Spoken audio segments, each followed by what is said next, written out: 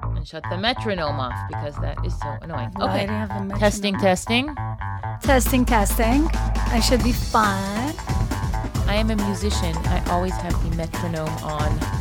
I'm a musician. I've got the metronome in my head. Like Michael. If you say so.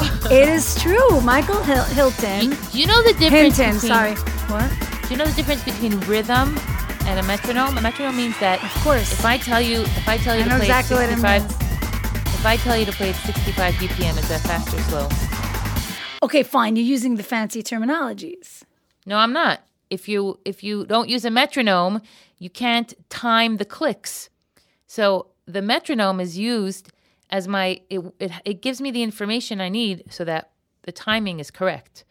I'm not saying you don't have good rhythm, or that you don't have a good beat. But you understand the purpose of metronome serves? Yes, but I understand the purpose if you're playing with other musicians and you each need to make sure to be. Oh yes. Oh, that too. But I'm talking Michael about Hinton, who is a world-renowned drummer who drummed on Broadway for 40 years, and he's a professor and I don't know what else.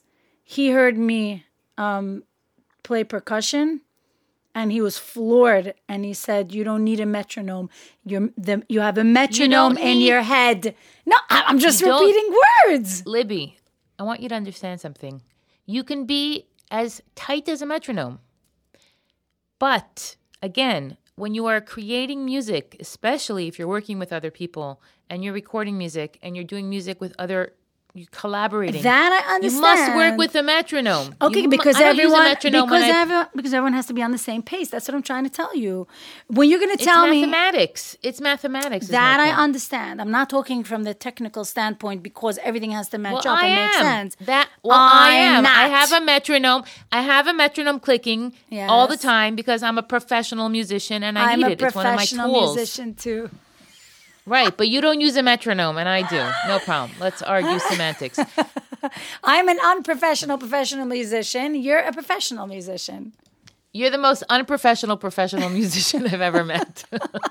Can we just throw this into the podcast? Although it's not, we're just schmoozing now. We haven't even started the podcast. I think this is an immediate unsubscribe from 20% of my audience. So let's just focus on things. No, I think they're going to actually want to hear me sing and play music. Then maybe they'll go listen to my rewind. It's not. First of all, we're in the 9 days, so there's no playing music now. Not now. I'm not talking about now. I'm talking about Second of all, you cannot hijack my podcast to promote your stuff. If you want to promote your stuff, get your own podcast. Today we're going to talk about... I'll think about whether I want to invite you onto my podcast. Okay, go. It's a risk I'm willing to take.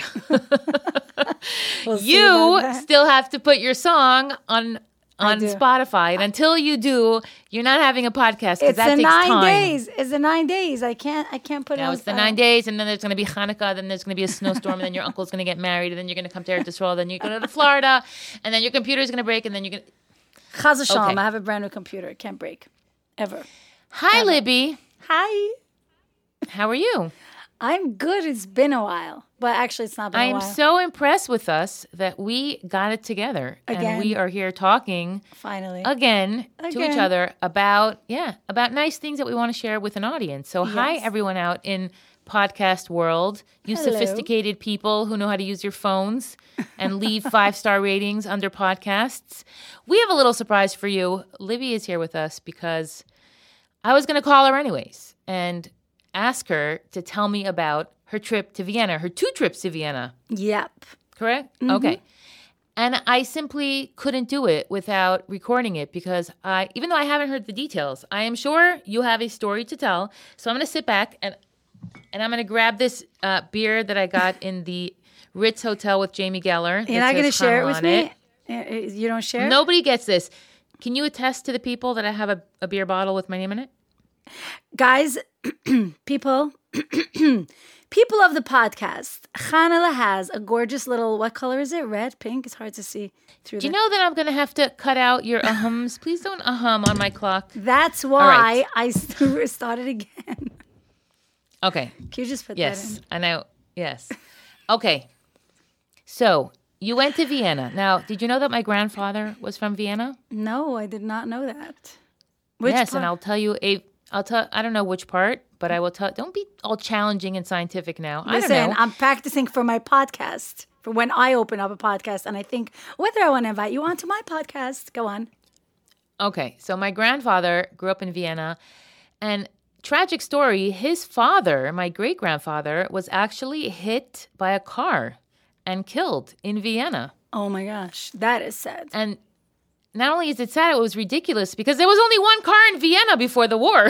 Oh my God, you're like, right. seriously. How did that happen? How many cars? I don't know the details. But I will tell you that my grandfather came from Vienna. He was a terrific guy. He had a beautiful Yiddish. And that's all I know about Vienna. And I do know that you were there now.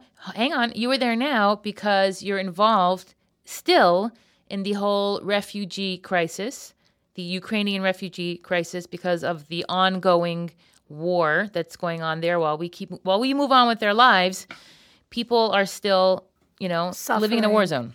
Yes. And suffering and being displaced. And it's just really painful to watch a country and the Jewish people in it fall apart.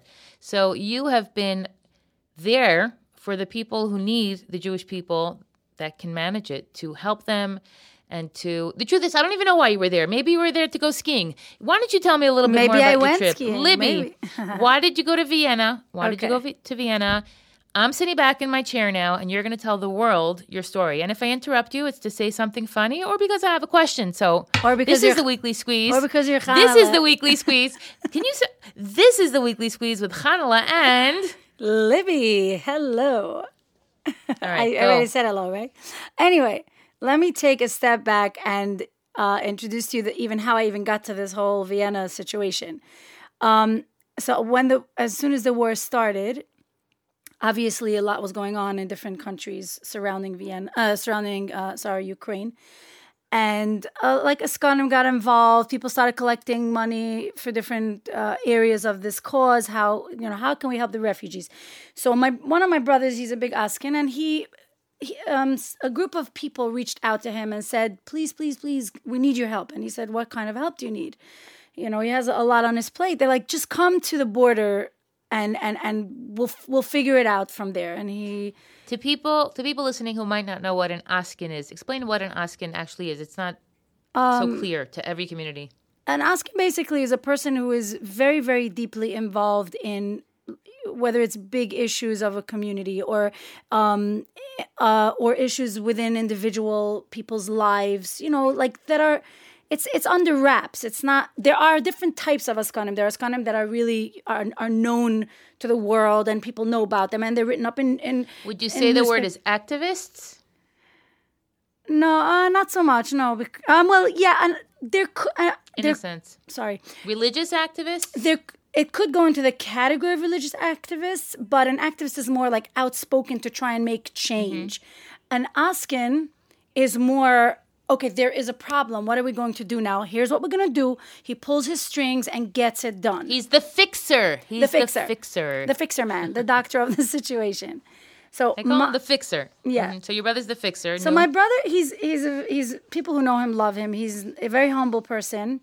Just people, and he's not loud. He does things very under wraps because he deals a lot with individuals who their lives are private, but they're dealing with whatever type of hell they're dealing with.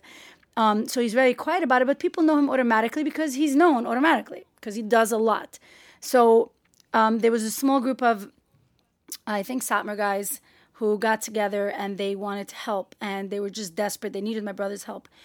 Finally, they convinced my brother to go down to the Hungarian border. He went from border to border. He visited a number of borders to see what's going on over there, to see where is it relevant to bring in the Jews that are fleeing from Ukraine. And this was right in the beginning of the war, the first and second week of the war that they started obviously coming out. He went to assess the situation. Yeah.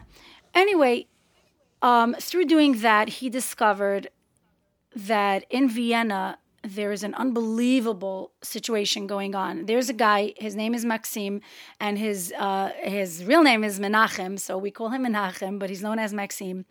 He's just a regular guy. He's about tshuva for, 15 or 20 years, and he lives in Vienna, and he has been helping, Chabad and whatever. He's does well in business, Baruch Hashem, and he's able to help other Jews.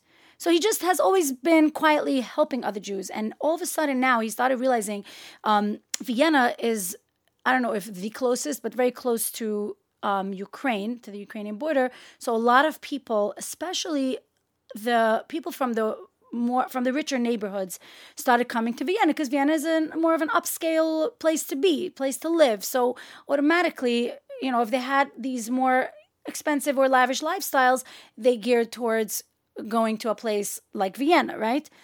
But where do they go? So all of a sudden, these refugees, Jewish refugees, started arriving, and some of which he didn't even know whether they're Jewish or not. We have to start an operation here. So he's unbelievable. He gathered up a team. They developed a whole system of, how to define whether a person is actually Jewish or not, because someone who's not Jewish, it's not so clear cut. It's not so clear cut, and they can find other resources. And there's a lot of resources, right? Yeah. So I can go into detail about it, but I'll brush over it for the moment. I just want to know how you got yourself ready in time to make a flight to Vienna when half of the time you're not even aware of what time it is. Like, how did you and your daughter make it to the airport in one piece? Do start from the beginning. So you're packing your stuff. Your brother's like, you're coming to Vienna. No. And you're thinking, should I bring my camouflage sweatshirt or should I bring my fancy sweatshirt, the tie-dye one I made myself? As long as you're it's like a debating. But you're not noticing something. Are you not? Are you noticing something? I deliberately had to test you. You're not. I'm not wearing a hoodie. Congratulate me. Oh, okay. That's nice. I guess because it's the 9 days and you can't. I'll tell you why. Because I actually work during the day. We usually do this at night, so I'm dressed. Ah, I see. Anyway. All right. Going back to the story. You packed up your hoodies. No, I'm not up to there yet. I'm not up to there yet. My brother had a meeting with Menachem and whoever else, and he realized that the most important thing that they currently needed at the time was a proper kitchen. They were cooking food for 1,000 refugees, 3 meals a day, so that they eat kosher and they have where to be and where to feel at home. Wow. Unbelievable. So listen to this, Mika Amcha Yisrael, people trust my brother very much. So as soon as he, started to fundraise for it, within, I think, less than 2 days, he had the full amount of money. We're talking tens of thousands of dollars to put together a commercial to help. Specifically commercial. Make a commercial kitchen. Yeah, and then obviously he, from there onward it went. He bought mezuzahs for the apartments that they got for refugees. And so how much time has your brother spent on the ground in Vienna dealing with this crisis? I'll tell you what, he comes and goes. He has also been to Eretz Yisrael. He has also been to Hungary, but in Hungary, it's not as active as in Eretz Yisrael. They're opening up a whole situation over there for those who want to go to Eretz Yisrael so that they have a place to be that's erlich and fully kosher and, properly set up. And they're opening schools and chedorim and 1 minute, this is in Israel? How do I sign up? I can find out for you if you. I'm serious. I'm saying for myself. It sounds great. Wow. Is Ah. that the vacation you want to take? Anyway. No, I know. I'm just laughing. But what happened? I'm saying a bunch of times, and you're interrupting me. The crisis is happening. Your brother is on the ground, bringing solutions.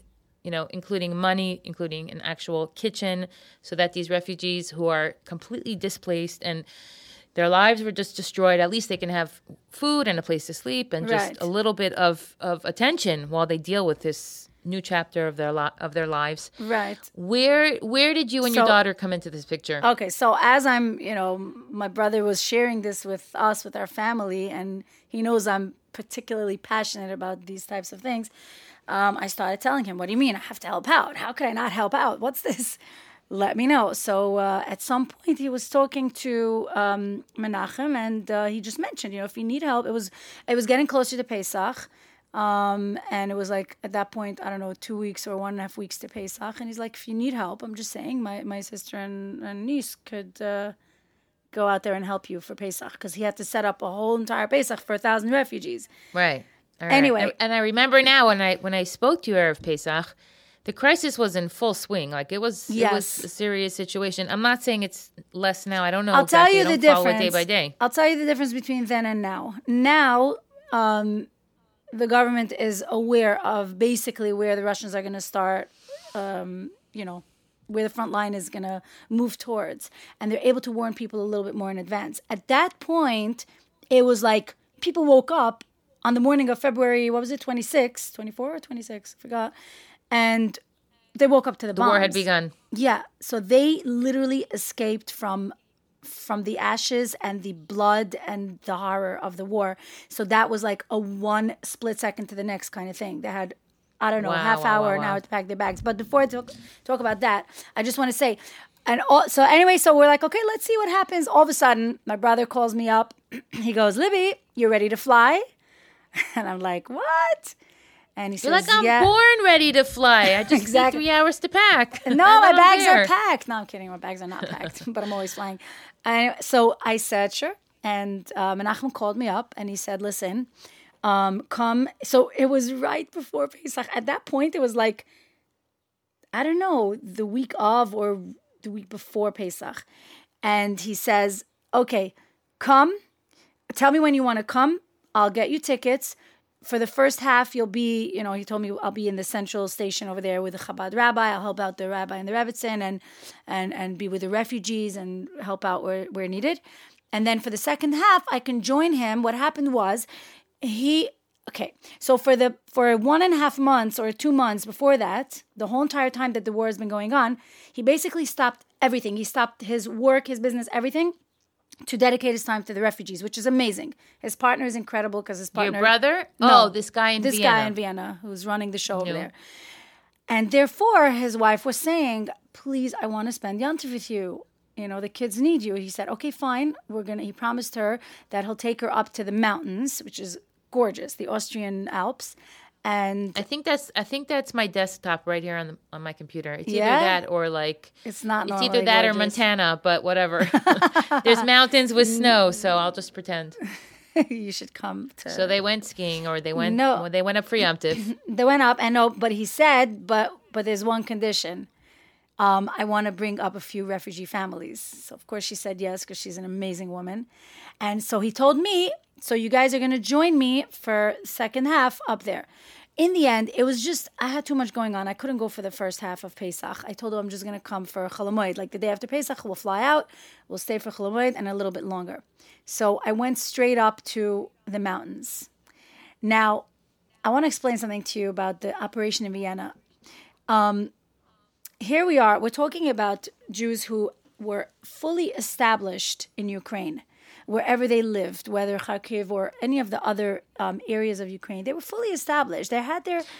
Explain to people, because I think most people haven't gone to Ukraine. Now, you've gone a number of times for Elul or for Rosh Hashanah to Uman. You know a lot of Ukrainians. You know, I suppose, the mentality, the layout of the land. Yeah. So tell people listening obviously we see images coming out of Ukraine, but there is a perception that it's like, Russia and Ukraine are like what am I saying? Hello? What? The shtetl. Yeah, okay. So there are certain areas that are extremely shtetl-like, shtetl-esque or whatever, or they are actually shtettled. Right. It's not, it's not America or Tokyo. It's not. However, there are certain areas like Kiev and other places that are very not shtetl. They're very, it's proper city life, and they are established with their own businesses. Again, it's not going to be Americanized. It's not going to be like the European countries, but it's very well established. Which smartphones and malls and schools and restaurants and life. Exactly, especially in Kiev. I'm not talking about Uman. Uman is, the only reason Uman is established on the map is because of the Jews going there and everything. But for instance, when you go to Mezhebish to be at the Baal Shem Tov, you're purely in a shtetl. It's slowly becoming more of a little bit of a town or whatever you want to call it, but that's probably But it's like stepping into the storyteller or those old Chassidish stories. Yeah, when I walked through because they took place in Ukraine. I mean, we all have anyone who has family that came from Eastern Europe, like my grandparents, or on the Russian side, on the Polish side, this was the landscape. These were the people. Yeah, So the Baal Shem Tov is my grandfather. we recognize it. Right, right. So when you go there, you have a connection almost. I have a very deep, not almost, a very deep connection. You feel a difference between going to, a Tzaddik's cave and then going to someone you have his blood running through your veins, literally. It's very humbling. So that's about Ukraine. So there are certain areas of Ukraine, even though they're, let's say, little towns on the outskirts, but they are well-established towns. The people over there have very rich houses. You wouldn't believe it, but they do.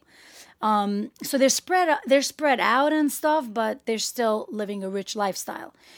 Those types of towns are the people that are in Vienna now. Currently, most of them are from those towns that I just described.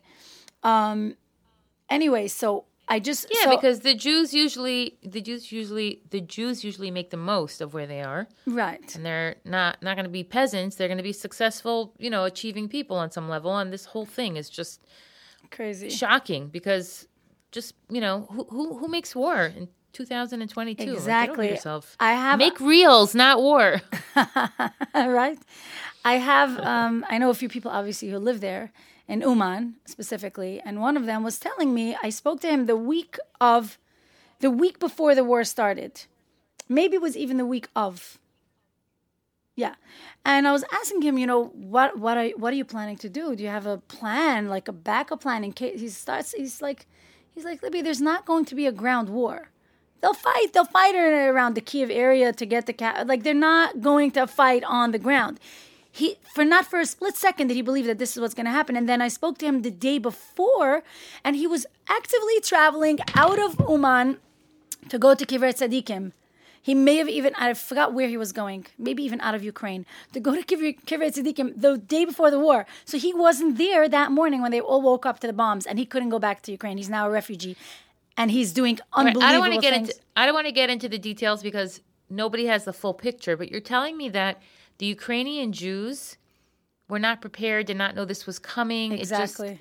One morning there wasn't a war, and one morning they were bombs being dropped on their homes and their parks and their schools and synagogues and everything. Yeah, literally. So that's extremely, extremely intense and devastating. And you are a first-hand witness to what they're going through. I mean, you're an eyewitness, and you can tell their story. So tell people. So let me tell you. Describe what's going on there. By the way, one second. Not just because we want to yent about it, because it's important to know what our fellow Jews are experiencing, absolutely. And B, some of us are in the position to help. So don't message me. I'm busy. Message Libby. She'll help you. Yeah, get my info from Hanale. Okay. So let me just first briefly describe to you what I found over there in that place in the mountains. I should repeat that probably. Should I say it again? Because it's okay. Let me first describe to you what I found when I arrived to the Austrian Alps. This man, Menachem, he rented out basically a mansion. It's like a cabin style house, but huge with tons of rooms. So like apartments, so to speak. So each family had their own apartment. Beautiful, overlooking the Alps. Wow. Yeah, it was gorgeous. Wow. And he purchased, so his mentality is as follows. He said, I'm used to a rich, comfortable lifestyle. I know that these people are coming from that type of lifestyle. And he quoted where it says, which obviously I don't remember where it says, written that the best way to do tzedakah is to do it according to what the person is used to. So he said, I don't want these refugees, they're suffering anyway. They have nothing. They came out with nothing. They left everything in Ukraine. I want them to feel like they are not lacking. When they're sitting at my table, they're going to feel like they're being served. They're shefa. Shefa. Exactly.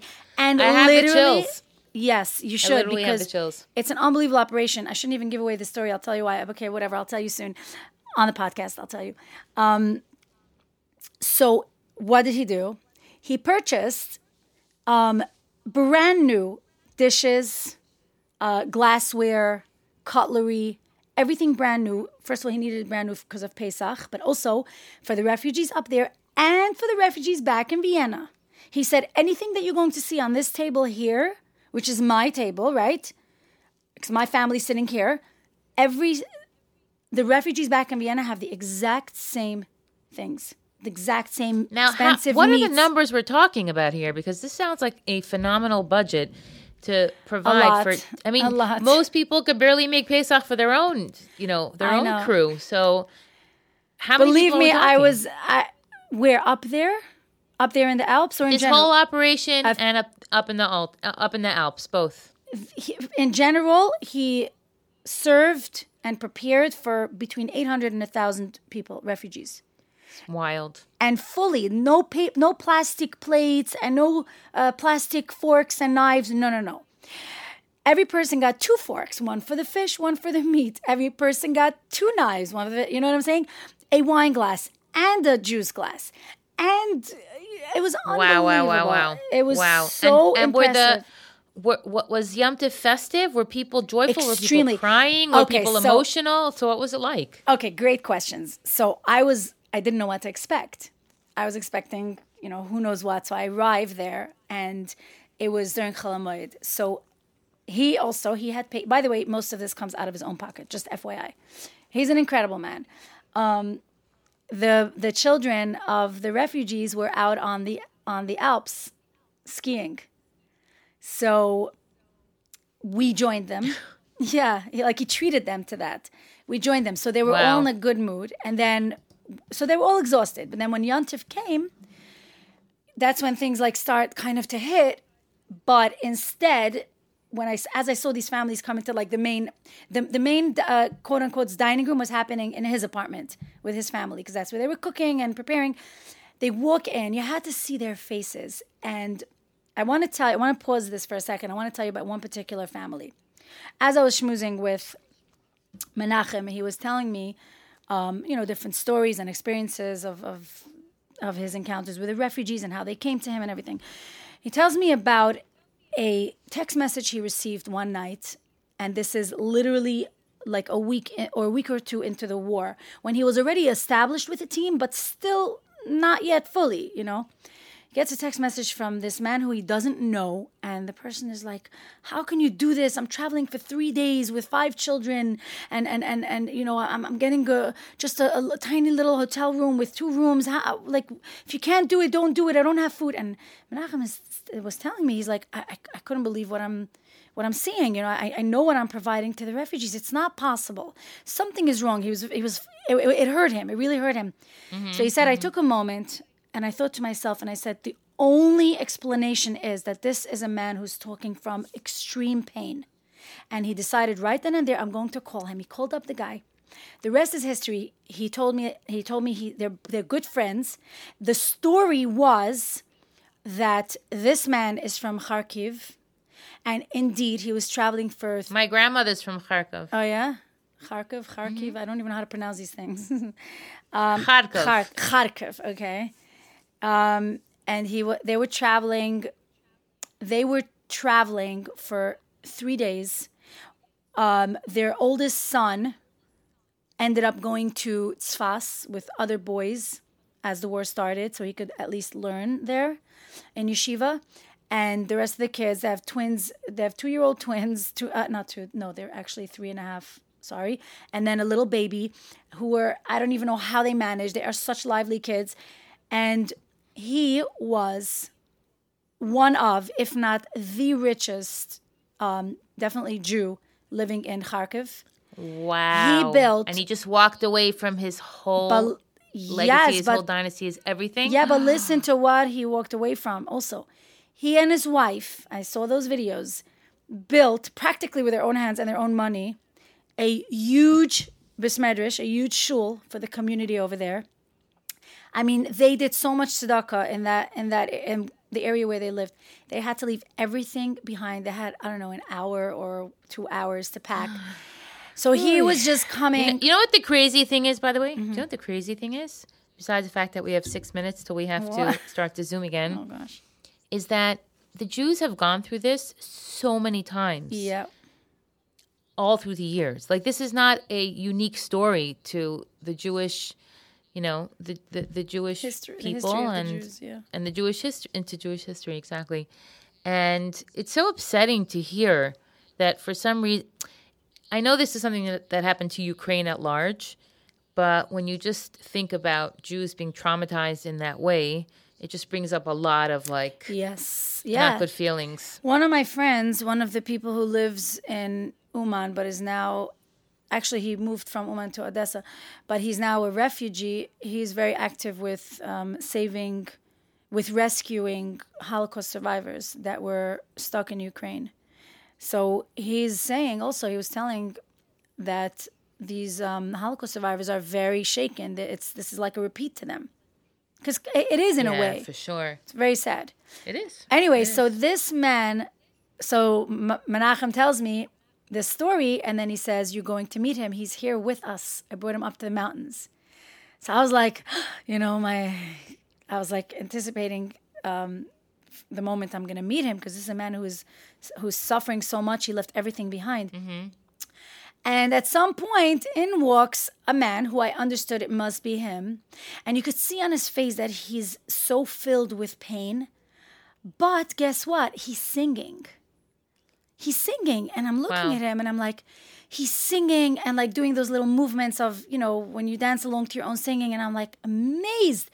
And throughout the whole, so I got into discussion with him at some point, obviously, but throughout the whole Yontif, he was singing, and I asked him at some point later on and deeper into the Yontif, I'm like, you lost so much. I mean, you're here with nothing except, Baruch Hashem, you, your health, your family, and you're singing. How can you do this? Like, how are you able to sing? He looks at me, he lifts his hand like that, he points up to Hashem, and he goes, I sing because I'm hoping that by bringing simcha into my heart, he will send me brachas. Hashem, in other words. Bracha. Bracha, you said brachas? Bracha. Bracha, whatever. It was in broken English. It's not verbatim. Like, it's probably one word on or off, but this is basically the concept of what he said. I was so floored. His Pintele Yid just came out and okay, wait. Not even his Pintele Yid. His connection to Hashem. Like exactly. So there's so many different stories. This particular man is religious. He's about tshuva. And his wife are about tshuva. I'm not sure for how many years. They are so strong in their Yiddishkeit that it's just unbelievable. So he is anyway in touch with Hashem very deeply. He's a very spiritual person, and his wife also. I have so many other stories to tell you of refugees. You don't understand. Okay, you know what? So let me cut to the chase. The second time I was there now for Shavuos, I decided I'm bringing all my camera gear and all my audio gear, and I actually started filming a documentary. Nice. The rabbi over there and Menachem are very supportive. They love the idea, and they connected me with the right refugees, and I sat for an entire day because I was supposed to film for a few days, but it didn't work out. Somebody got sick. You know how these things work out. Logistically can change from 1 minute to the next. But I got to interview 8 people. 4 of them are from one family, which is this family I told you about. And when you'll hear what they went through until they were there for 2 weeks of bombing. When you'll hear what they went through, I mean, even just their young daughter that I interviewed, and she was just describing to me when they finally were in their vehicle. By the way, the only thing they had left with them of all their riches and possessions is the latest model Mercedes that they came out with. That's all. But anyway, when they were finally in their vehicle, I asked her, when you went through the streets, what did you see? So she said, dead bodies. This is a 12-year-old girl, 12 and a half. So I'm just giving you like a little hint of what I'm even talking about. The trauma and the trauma of it all. Yeah. So this is 1 second. So let me just recap for a second. You went to Vienna, you spent Yom Tif in the Alps, and you witnessed a Jewish gvir spend a tremendous amount of money and attention on Ukrainian refugees. And then you decided that you're going to come back and you're going to film a documentary and you're going to share with the world, hopefully soon, maybe sooner than you put up Rebind on Spotify, but you're going to show the world what they went through. Yeah. Now, so I want to start another Zoom, and in that Zoom I'm going to ask you what ultimately is the long game? Like, what is the long game for these families, and what's the plan for the future? Okay, so let's start another Zoom. Don't go anywhere. This is good stuff. This episode has been brought to you by Daily Giving, www.dailygiving.org/theweeklysqueeze, the tzedakah fund of the Jewish people. Such a beautiful initiative that's just growing every single day. Thanks to Dr. Jonathan Doneth, a chiropractor in White Plains, New York, who had an epiphany in 2018 while dropping a dollar bill into the tzedakah box at his shul. No matter how much money I give to tzedakah, he thought, I still get a mitzvah every time I put $1 in. How can I guarantee that I do this mitzvah every day for $1? So he looked for an organization that was doing this. He couldn't find one. So he and a couple of his friends built a website called dailygiving.org, and the rest is history. Become a daily giver. You can sign up for the month. You could sign up for the year. You could sign up for one person. You can sign up for all your family members. If your child is celebrating a birthday, perhaps sign them up and put in their email address. So every single day, they'll get a notification in their inbox that $1 was given thanks to them. 100% of your dollar goes to a worthy cause. Yes, you can get a tax-deductible receipt. You could sign up if you live outside the United States. And be sure to check out on their website all the amazing organizations that benefit because of all the dollars that we're donating every single day. There are currently 10,861 daily givers. Join the club, dailygiving.org/theweeklysqueeze. So my question is, we have a very fluid situation, a very desperate, fluid situation that requires a lot of funds and a lot of manpower and a lot of emunah, and a lot of, hope and prayers. And it involves the Jewish people getting together and helping, because that's what we do when we have sisters and brothers who are suffering. And as you're sharing with us now, these Ukrainian Jews have suffered tremendously, like beyond anything we could actually imagine living here in America or Israel, like true traumas. So what's the future for these families? Are you going to stay involved in their lives? What kind of responsibility does your brother bear for being involved? Like, what's the practical? What does it look like down on ground zero right now? So what's amazing about this is, and that's what I was hoping to portray in the documentary, except I need to continue. I paused it because of funds. You'll get to it. Mm-hmm. Yeah. What's amazing is that this is literally kind of restructuring Jewish life in Europe. What they're doing over there is they're not just saying, okay, come, I'll give you a place to like sleep, a hotel room, and like some food to eat. No, they're getting apartments for these people that they can live in. I don't know if permanently or for a year or two until they get settled. I don't know those exact details, but they're giving them apartments. They're finding jobs for them. They're connecting them with government funds so they can receive whatever they possibly can, each individual family. Menachem is now focused. Are they helping them leave Europe? Leave Europe to where? These people don't. Okay, so part of my conversations with these people is they don't want to leave Europe. They don't want to leave Vienna, most of them. They still dream of going back to Ukraine, which is very heartbreaking because I don't know how realistic that is or isn't, but they want to go back. One of the people I interviewed on my documentary is such a hush of a person, a rabbi who lived in, of course, I don't remember at the moment where he lived in Ukraine. But anyway, he was a melamed. And he keeps thinking back to his students, who he calls his children.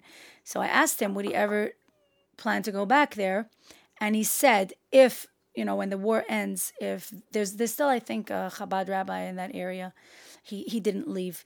If he calls him back and wants him to teach again and help him reestablish, he's 85% sure he's going to return.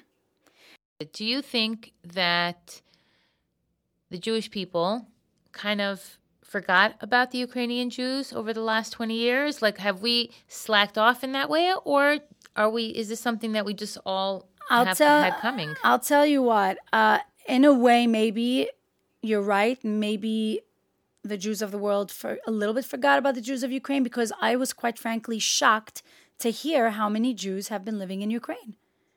I didn't dream that there are the communities that there actually are over there, or were, unfortunately. How many people? Tens of thousands? Hundreds of thousands? I'm not sure of the number. Not 100,000, but thousands Thousands and for thousands. sure. Thousands and thousands. For sure. Because only in Vienna, Tens of thousands. Yeah, only in Vienna there's 1,000 plus, and in his community I'm talking about, and he would accept more refugees if he had the funds for it. He just doesn't anymore. Like, he's literally taking out of his pocket, and he does get some help, but very, very minimal help.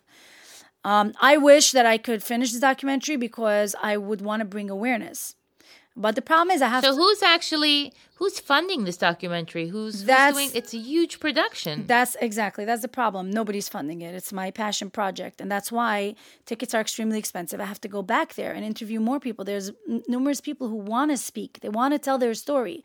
And I want to represent what's happening over there so the world knows. First of all, it's historic. It's literally Jewish history. It is so important to know this and to hear this and to see it.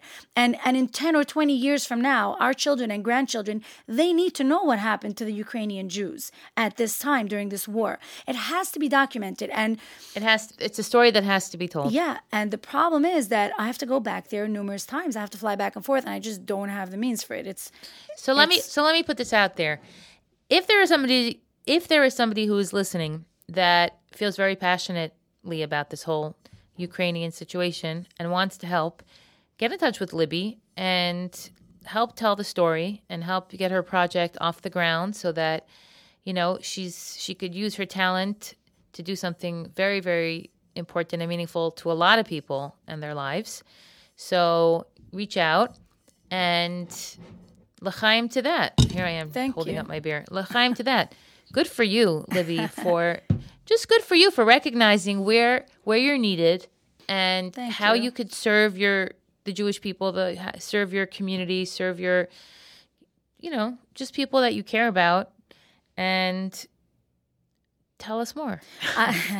No, I really appreciate what you just said and the shout out and the, telling people about this, because as a filmmaker, I know the power behind the visuals and the way you present a story through that visual and through the words of those who suffered and those who had to escape bombs or live with those sounds, or their next door neighbor's house got bombed, and so on and so forth, and those whose friends or family members have got killed in the war.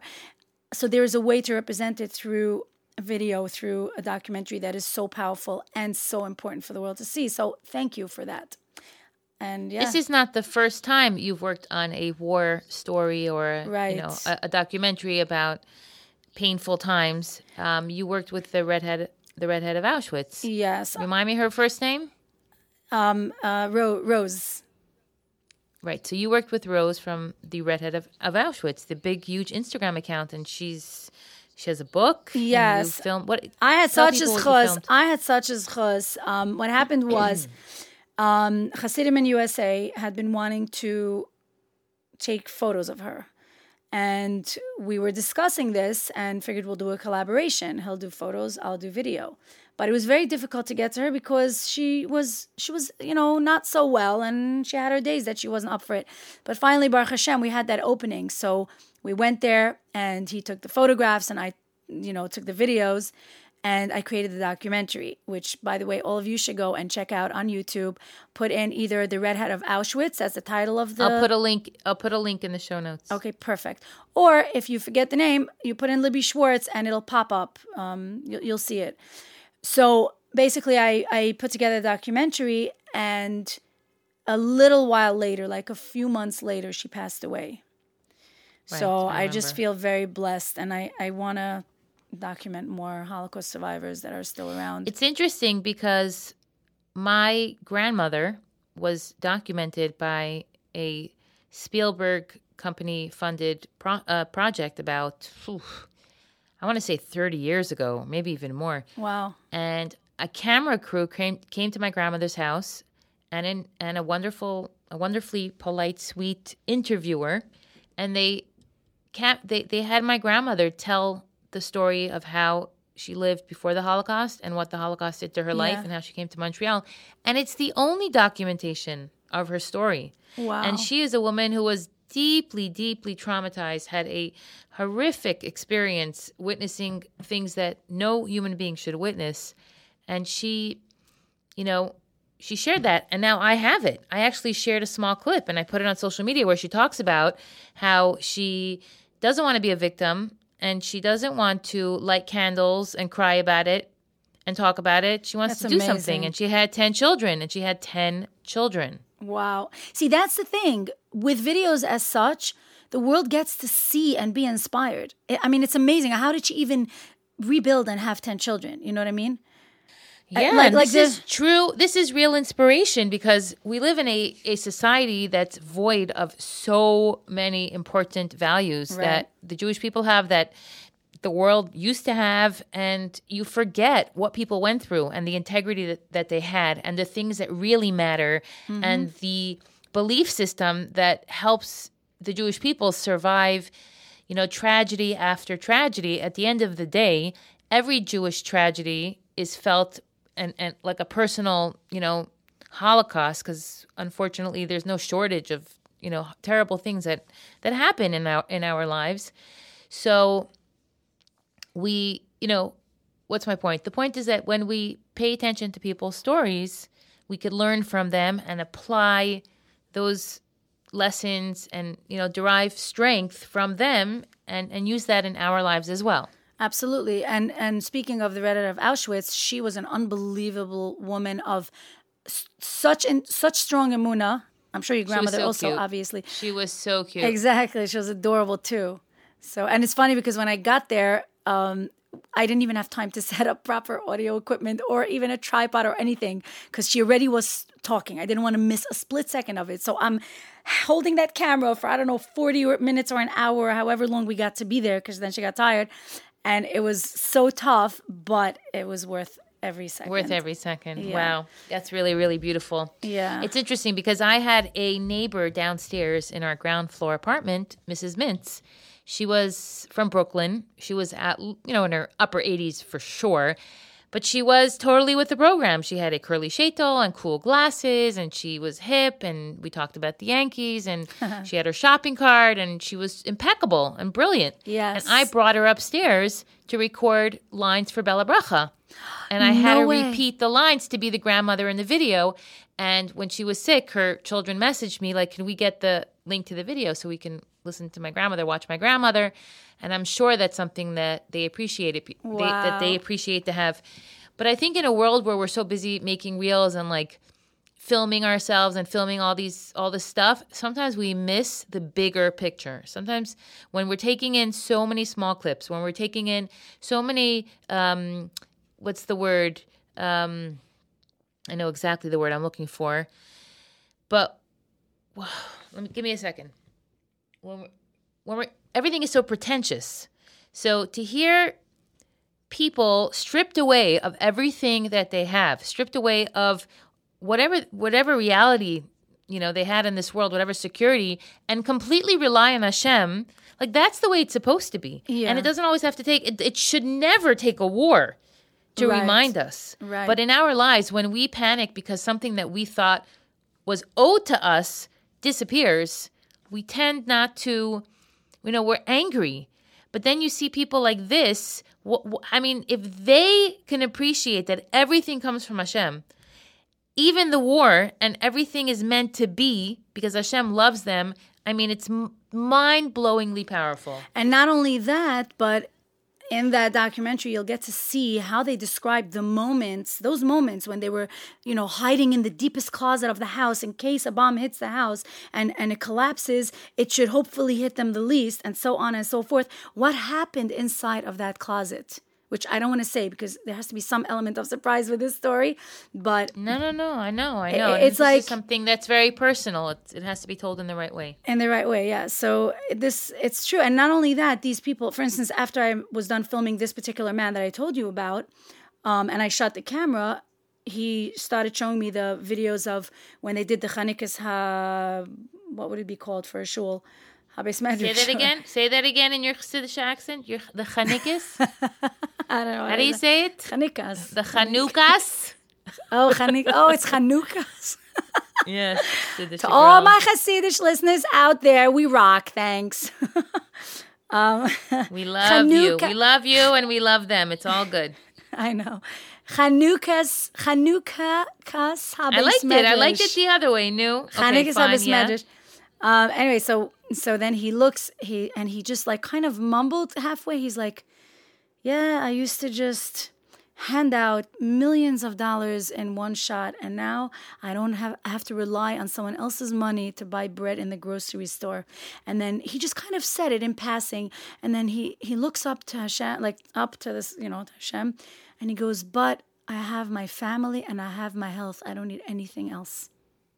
I mean, this is a man who, like I told you, was established. I wish, I'm telling you, if I could find a way to continue this documentary, to afford the time to travel down there, interview all the other people, do the editing. And not only that, don't forget, it's in Ukrainian. So I have to hire a translator because I need to translate word for word. So it's very, very exact. I need to understand it when I edit. And so I don't know, Hashem will send something my way, I hope, so that I can continue this. Yeah. That's a big undertaking. Me. Well, I am so glad that I had the opportunity to hear exactly, because we didn't talk about this. We didn't. We've spoken a lot, but I never really understood. I thought you were peeling potatoes in a soup kitchen. Like I really didn't understand. Wait a second. You did that too? Yes, I made potato kugel. Nice. For the oilim on Yontiv. What's your potato kugel recipe? And overnight, I can't tell you. Menachem is driving me crazy for it. He's like, you have to tell me the recipe. I said, nope. Don't worry, I'll never be able to. I'll never be able to. And then his wife. And then one Friday, his wife told him. Menachem said he's in the mood of potato kugel. She said, listen, you'll have to get Libby back here in order to get potato kugel. That was cute. People, there are Ukrainian refugees chalishing for Libby's kugel. You don't understand what mysterious nevish this is. Get this girl and her team to Ukraine, okay? Amen. Amen. All right, my friend, to be continued. You actually have, hang on, before we go. Yes. You actually have more stories for me. Yes. I can't even imagine how many. Yeah. And you told me the last time we spoke, or 2 times ago that we spoke, that you are sitting on top of an incredible story that's just going to enrapture us all. And I want to hear that too. It is a mind-blowing story that you literally only read like in the storybooks and the Maaseh Bichir. You know what I'm saying? It's a crazy, crazy story that I was personally involved with, dealing with, and it's still ongoing, which again, I don't want to tell you the details halfway. It's a story that I'm going to want to publicize somehow. I'll talk about it here on the podcast. I'll probably write about it in the Yiddish,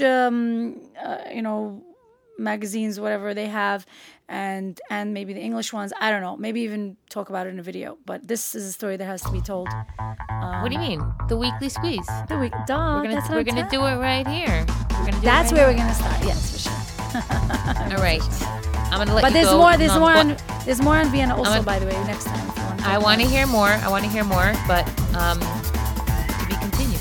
We can't just keep people's attention 24 hours a day. I'm going to hang up on you on Zoom. We could, but we need to talk about more Baba My Sisters. Vienna thing is intense. I'm going to hang up on you and then call you back on FaceTime. Bye. Okay.